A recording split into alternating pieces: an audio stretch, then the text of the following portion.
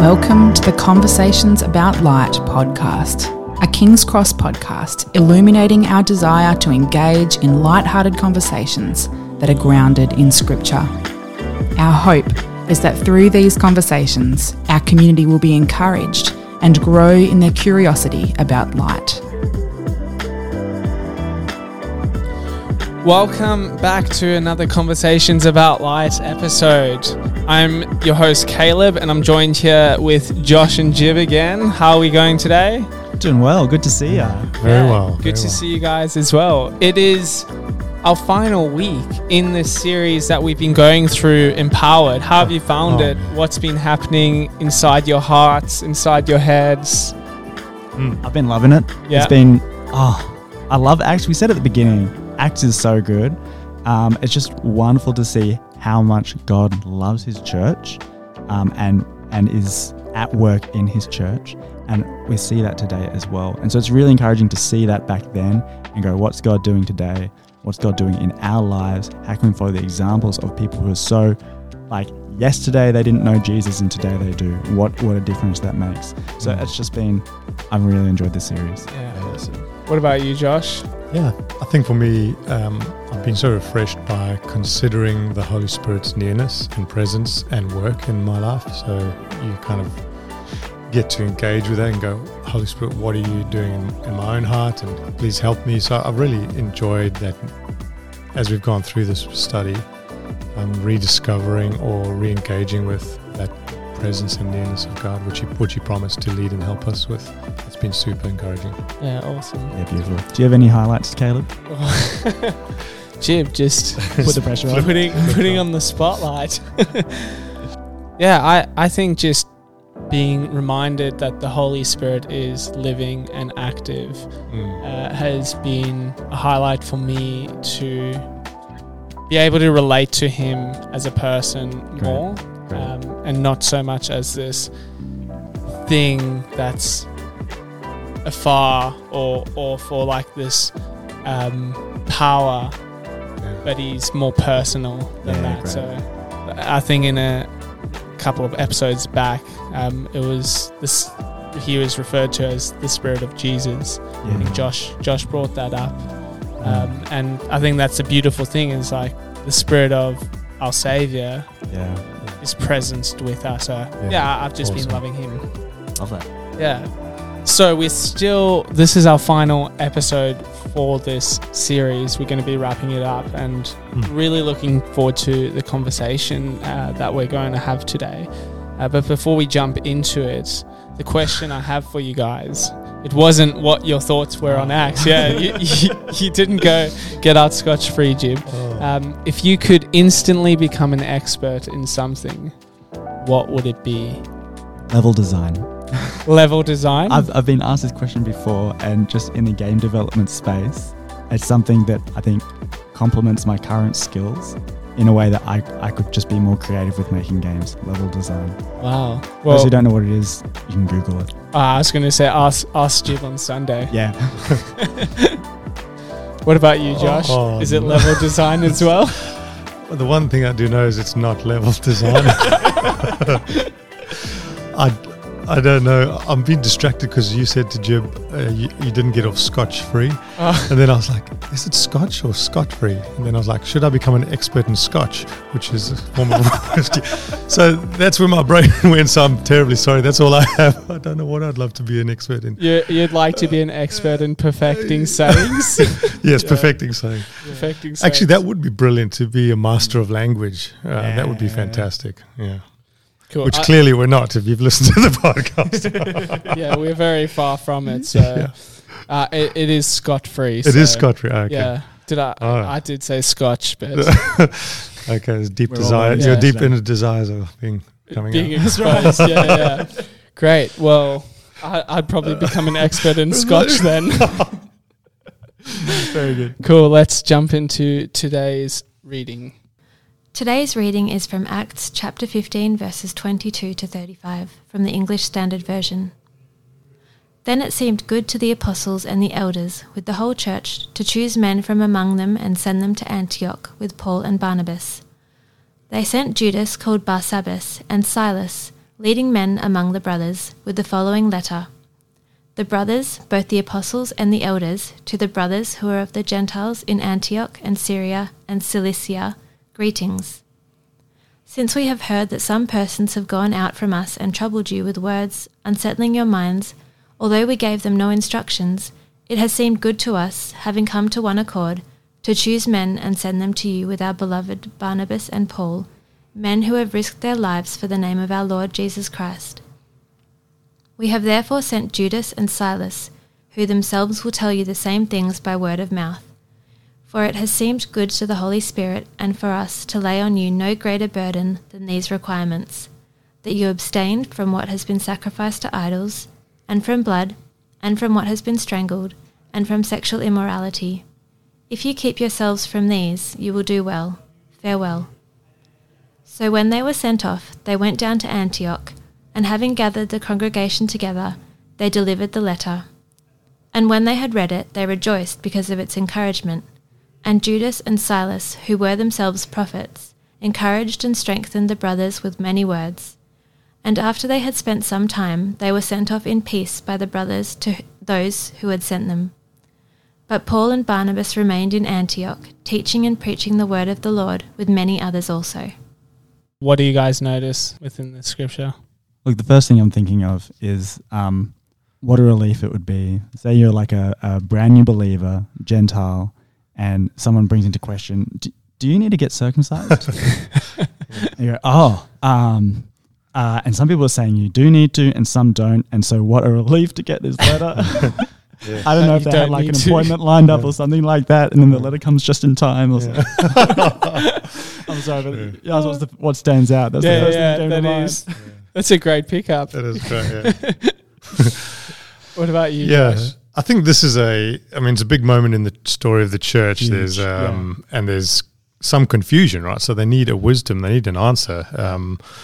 People have previously, in the previous chapter, people have come and are preaching that you do need to be circumcised, and Paul obviously disagrees with them.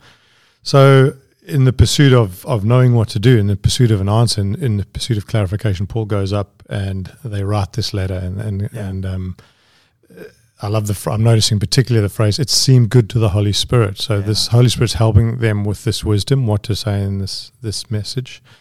The other thing I really always think about when I read this text is Paul, who later on says, I didn't receive my gospel from any man, but I received it from Jesus face to face.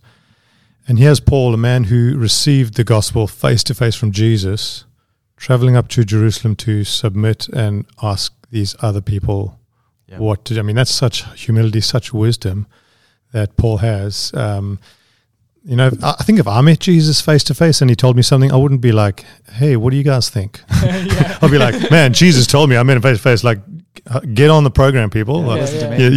So I just love the wisdom of Paul's interaction with the apostles and the elders, and even doing this whole process where he's, but also the Holy Spirit's help in this moment of kind of confusion in the church. And the Holy Spirit's nearness and availability or willingness to work things out and give wisdom where it's needed, and that's what I think we see in this letter. Yeah. And it's worth going back and reading from the beginning of this chapter. The passage that we picked encapsulates the decision they made, and that it was made with the Holy Spirit and the delivering of that decision. Yeah. But it's also great that we get to see how the decision is arrived at. How does it seem good to the Holy Spirit? And the way we see that is wise people standing up and debating with each other. They're not necessarily in agreement from the get-go. In fact, some of them are disagreeing from the get-go, bringing up scripture. And while it's not spelled out here, we see it so much in Acts, presumably prayer and maybe even fasting here. And so we see this real thoughtfulness and care around this very important decision about really we need to know God's will for us in this. What do we do with that? And it is given its appropriate weight.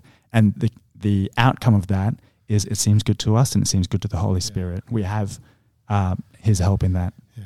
The other thing I've been noticing is the outcome of the letter when it goes out. It says they received it with much rejoicing, and maybe because of what you were referring to earlier. But there's such joy, and it says encouragement, and they're so encouraging. And then it says, and they were sent off in peace. Yeah. So the result of God's wisdom. Sometimes we think we're very wise, but I think the fruit of God's wisdom when we're working in partnership with Him tends to be this rejoicing, encouragement, peace. What a desirous outcome, isn't it? Yeah, and we see that they delivered more than just that letter. That they had prophets with them who had additional encouragement as well, which is probably not just hype around the contents of this letter, but actually, prophetic encouragement from the Holy Spirit. What a great thing to receive that from our brothers and sisters in Christ. Yeah. And that's part of the wisdom they employ as well, because they send Paul and Barnabas back, but they also send Silas and I think it's Judas and some other guy. Yep. And so it's not like Paul and Barnabas obviously had a theology. Paul had received it from Jesus, but they send others who are from the Jerusalem church to say, no, these guys aren't just punting their idea. Yeah. This is all of us, they're kind of working all together. So there's a beautiful unity and a wisdom in that unity that we see here. Yeah, absolutely. And we see just touching on how the Spirit gives different roles to different people and different gifts to different people. We kind of look at Paul and go, if only I had all the wisdom that he had and all the gifts that he apparently has. And he can, the Spirit speaks to him and uses him in all sorts of wonderful ways. But also, we kind of have the separate role of prophet here, who brings something else to the table, which is wonderful. And Barnabas there as well, who's neither a prophet nor Paul, but also brings something else to the table and is also able to bless and encourage. So it's wonderful. Yeah, those are some really awesome thoughts. It's been mentioned a few times, the words that it seemed good to the Holy Spirit. So just highlighting in verse 28 where he says, for it seemed good to the Holy Spirit and to us to lay on you no greater burden than these requirements. And he goes on to list those requirements. What do you notice? Yeah, firstly about that, maybe you guys could unpack what that seemed good to the Holy Spirit and to us is about, and then also about the kindness or the love of the Holy Spirit in that. It seemed good to us and the Holy Spirit. There's obviously two parties there, us and the Holy Spirit. And of course, the implication is that there can be a difference there. What seems good to me may not be what the Holy Spirit has in mind. And so I love there's a unity there. And of course, going back to verse 22, it seemed good to the apostles, the elders, and the whole church.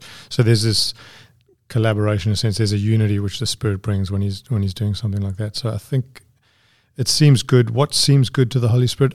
I think we can pray and ask God for wisdom, because this is a situation that needs a lot of wisdom. There's a lot of it needs doctrine, like I think Jib mentioned, but it also needs wisdom. So there's a doctrinal portion which they nut out together, and then the wisdom of this letter. And we might get into the weeds of the wisdom of the requirements, but I think there's that kind of process: doctrine, wisdom, community, working together. So all those things I think play into finding the will of God and walking out the wisdom of God. And we, in one sense, we know, I think I said something like this earlier, that we know what seems good to the Holy Spirit from, again, the Galatians text of all the fruits of the Spirit: love, joy, peace, patience, kindness, goodness. So if in doubt, I don't know what seems good to I know what seems good to me. What seems good to, you have a list, love will always be, but I do believe we should ask the Holy Spirit for, we have that list in a sense where we know, okay, we can sit within these boundaries, and that will be as the Holy Spirit wills. And then we can also work out for specific, and this is what we're getting here, is a very specific context. And we see the outworking is love, because they say we don't want to put the detail of the letter is, we don't want to put any burden on you, i.e. there's no law you have to follow. You don't have to be circumcised. There's no law like that. But we want you to uphold these things. And the reason of those is, do not eat food sacrificed to idols or drink anything, has the blood, and eat something with the blood in it, and refrain from sexual immorality. The first two of those are to love the Jewish brothers who are struggling with these things. And Paul unpacks that doctrine in 1 Corinthians 8. So if you want to understand those two, you can go read the whole chapter 8. But the point is, we're seeing here the wisdom is being outworked by love. It's like you need to honor these guys. We're not asking you to be circumcised. That's a doctrinal issue. You don't have to do that. But love these people. Yeah. I think the sexual immorality one's probably not in that category. It's more like a clear, if you just obey this as well. Yeah. I don't That's know what probably you mean. more like this is where something that seems good to the culture around you is no. Let's be clear, it's not good. Yeah. Yeah. And so we need to draw a distinction there, especially for people moving from not knowing Jesus to knowing Jesus. Yeah. And so that does seem separate there. But it's so helpful to have that context as well. That this is about loving your Jewish brothers and sisters who they're saved too. They have different requirements. Even so if we, in continuing to be Jews, they continue to be obedient to the law that was given to them and still living under grace. But in that obedience, we actually see that worked out very soon after this passage in the beginning of 16, where Paul takes Timothy, who's mixed heritage, Jewish mother, a Greek father, but that means he's a Jew, but because of that mixed heritage, he hadn't been circumcised. And Paul's like, we're going to continue on together, we're going to serve together, we're going to reach Jews together. You need to be circumcised. It's like it's the opposite almost. Right. But it's wisdom, right? Exactly. It's you are still living, honoring this law that's been given to you that's good. Let's honor it as we can, as we carry on with the grace that Jesus has given us, and deliver that grace and still live under that grace. It's a fascinating thing, but it highlights to me that the law that God gave his people, the Jews, is not being thrown out. It's not being dishonored. But this is love for the Jews. I love that. And so what I'm hearing you guys say or talk about, and you can correct me if I'm mishearing, but that wisdom isn't about doing what is right or what is not wrong.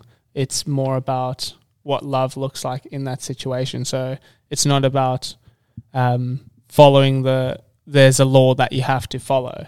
Just taking the law as it is and following it, that's not wisdom. Is that Partly. I mean, I think wisdom in the scriptures is a huge topic. So if you go back to the garden where Adam and Eve wanted their own wisdom, that's why they reached for the fruit, because they wanted to know that between good and evil. They assumed that within themselves they could be wise and decide what was good and wrong. That's why they reached out. So I think the whole theme of wisdom starts on the basis that we are not wise, biblical thing, and God is wise. So I think that's when you're thinking about wisdom in a big sort of scriptural context, that is the sort of bedrock of it, that God is full of wisdom. He knows what is right and wrong, not us. So when we take on that responsibility, I think that's when we end up in trouble. When we assume wisdom, and assume that we are the fount of wisdom, and so that's the problem. So I think, I don't know if I'm answering your question, Caleb, but scratching out wisdom, it has to be a fundamental change from I know what's wise to God is the source of wisdom, and therefore the Holy Spirit is able to help me. Yeah. I think it sort of points to the law intended to guide us towards goodness, in order to fulfill, love God and love your neighbor. And so we see, I don't know, a simplistic view of the law can be like, do not lie. And then, okay, what does that mean for, is it Rahab protecting the Jews in the Old Testament, or for their Hebrew mothers in Egypt, or the midwives, lying that the mothers had their babies before the midwives even got there to protect their lives. These are obviously good things. And so it's helpful to understand that the law is fulfilled in love. Wisdom helps us understand that better. What is intuitively love to us isn't always actually correct. But we need to understand the law through that lens and understand that that's how we love God. And it should help us love God and love our neighbor. Yeah, very good. And I like that clarity and distinction that's brought in, that like we can't be seen as wise in our own eyes. We need to look to God for our wisdom, or not for where wisdom comes from. Yeah, great.